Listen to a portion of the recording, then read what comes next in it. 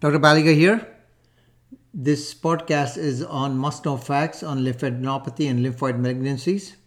It's first on a series of podcasts on this topic. It's derived from an outstanding chapter titled Lymphadenopathy and Lymphoid Malignancies from Baliga's textbook on internal medicine, available at www.mastermedfacts.com. The authors are Dr. Makiko Ben Hoffen, MD, and Dr. Jonathan W. Friedberg, MD.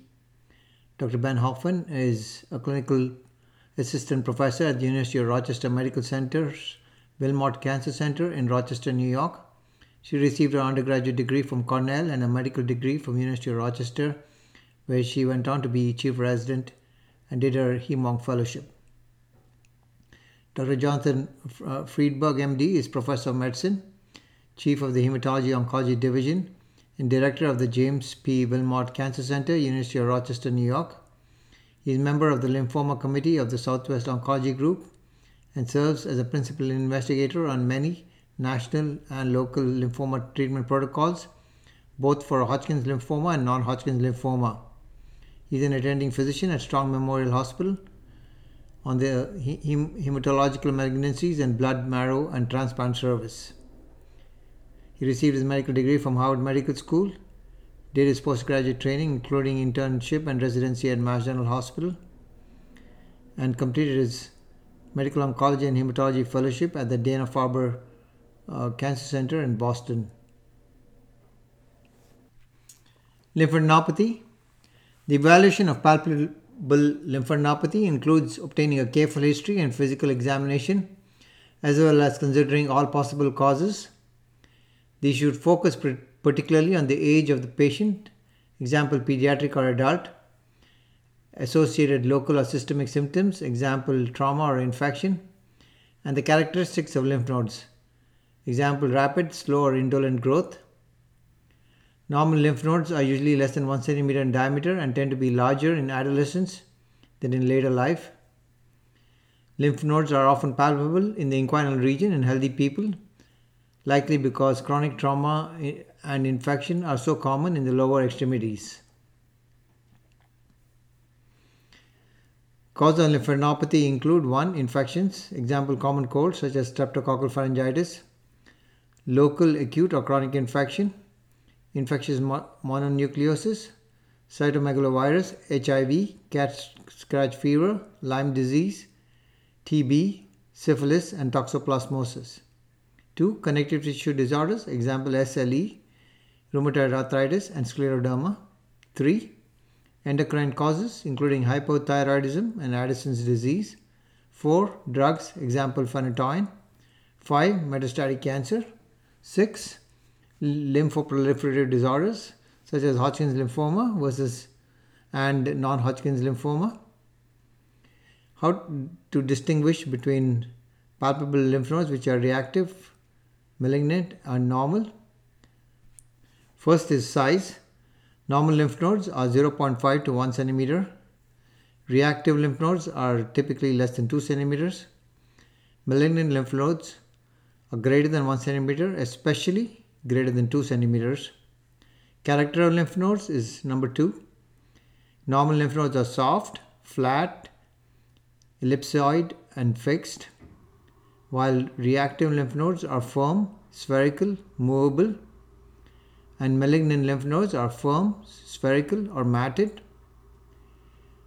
Third characteristic is tenderness. Normal lymph nodes are not tender. Reactive lymph nodes could be tender or non-tender, and malignant lymph nodes are usually not tender. The fourth is number of lymph nodes. Normal lymph nodes are usually multiple. Reactive lymph nodes are single to multiple, and malignant lymph nodes are single to multiple. The fifth is location. Normal lymph nodes usually high in the neck, submandibular, submental areas, occasionally inguinal. Reactive lymph nodes are usually cervical. Malignant lymph nodes can be present in any anatomic nodal area. The sixth characteristic is clinical behavior. Normal lymph nodes are usually stable. Reactive lymph nodes resolve 1 to 2 months after acute process stops, and in malignant lymph nodes, there is progressive growth. This is in a nutshell about lymphadenopathy. Overview of lymphoproliferative disorders.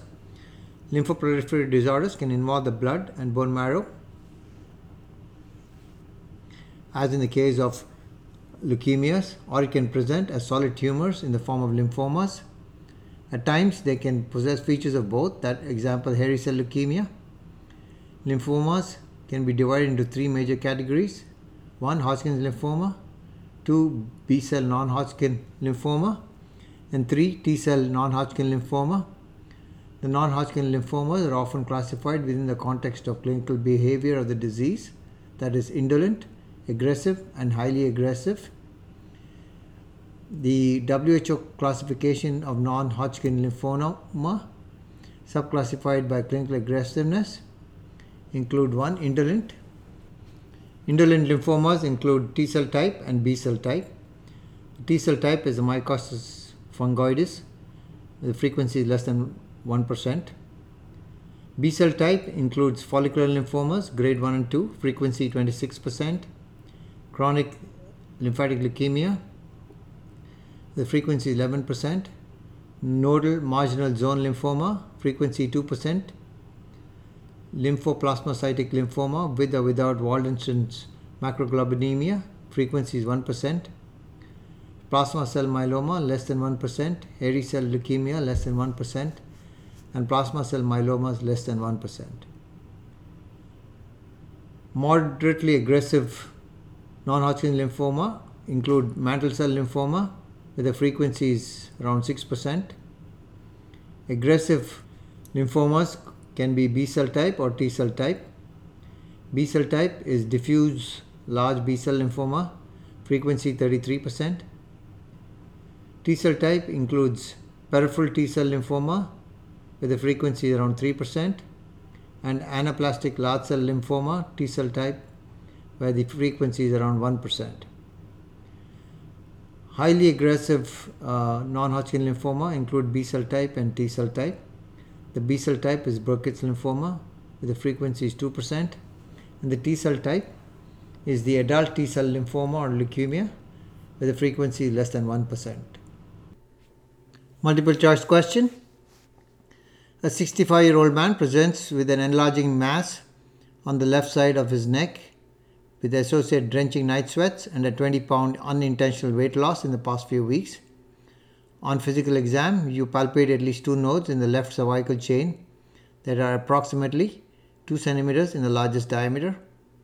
You also palpate several left supraclavicular and bilateral axillary nodes that are tender and enlarged. Which biopsy should you order? A. Fine needle aspiration of an easily accessible enlarged left cervical node. B. Fine needle aspiration of a palpable enlarged axillary node. C. Excisional biopsy of one of the enlarged cervical lymph nodes. D. Core needle biopsy of an inguinal lymph node. E. No biopsy is required, as this is clearly a lymphoproliferative process. And the answer is 1. C. Excisional biopsy. An excisional biopsy would provide the best quality diagnosis of the histologic type of lymphoma. The choice of treatment is highly dependent on the histologic classification of lymphoma. Fine needle aspirations are often associated with false negative results or misdiagnosis of the histological type of lymphoma. This concludes the first podcast on lymphadenopathy and lymphoid malignancies, derived from an outstanding chapter in Baliga's textbook of internal medicine, available at www.mastermedfacts.com. It's authored by Dr. Makiko Ben Hofen, MD, who is clinical assistant professor at the University of Rochester Medical Center's Wilmot Cancer Center in Rochester, and Dr. Jonathan W.